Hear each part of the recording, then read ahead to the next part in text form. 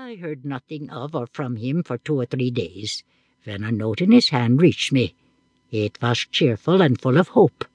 He said that he'd been for some little time so much better, quite well in fact, that he was going to make a little experiment and run down for a month or so to his parish to try whether a little work might not quite set him up. There was in it a fervent religious expression of gratitude for his restoration, as he now almost hoped he might call it. A day or 2 later I saw Lady Mary, who repeated what his note had announced, and told me that he was actually in Warwickshire, having resumed his clerical duties at Kenlis. And she added, "I begin to think that he's really perfectly well, and that there never was anything the matter more than nerves and fancy. We are all nervous, but I fancy there's nothing like a little hard work for that kind of weakness, and he's made up his mind to try it. I should not be surprised if he did not come back for a year."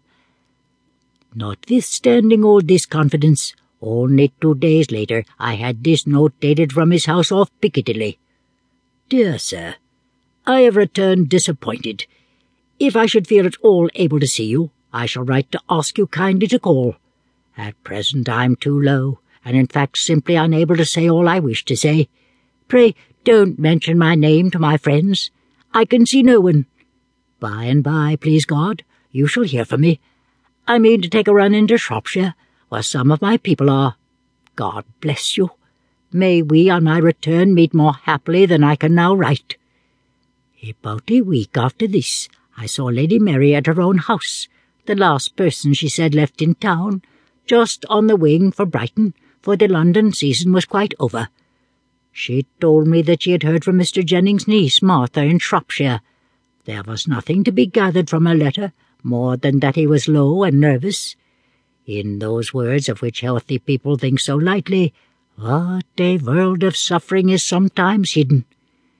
Nearly 5 weeks had passed without any further news of Mr. Jennings.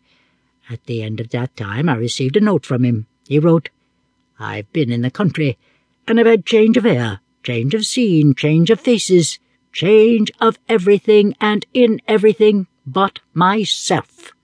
I've made up my mind, so far as the most irresolute creatures on earth can do it, to tell my case fully to you.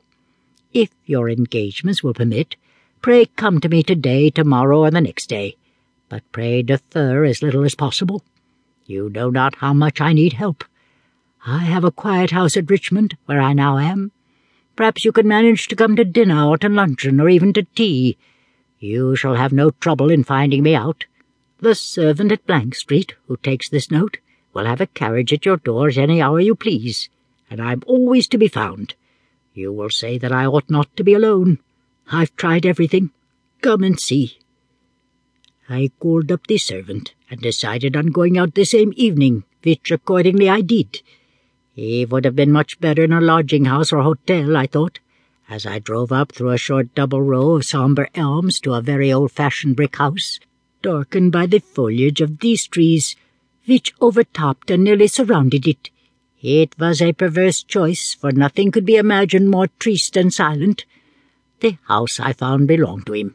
He had stayed for a day or 2 in town, and finding it for some cause insupportable, had come out here, probably because, being furnished and his own, he was relieved of the thought of delay of selection by coming here. The sun had already set, and the red reflected light of the western sky illuminated the scene with the peculiar effect with which we are all familiar. The hall seemed very dark, but getting to the back drawing-room, whose windows command the west, I was again in the same dusky light. I sat down, looking out upon the rich woodly landscape that glowed in the grand and melancholy light which was every moment fading.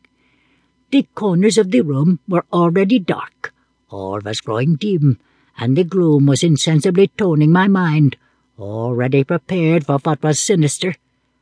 I was waiting alone for his arrival, which soon took place. The door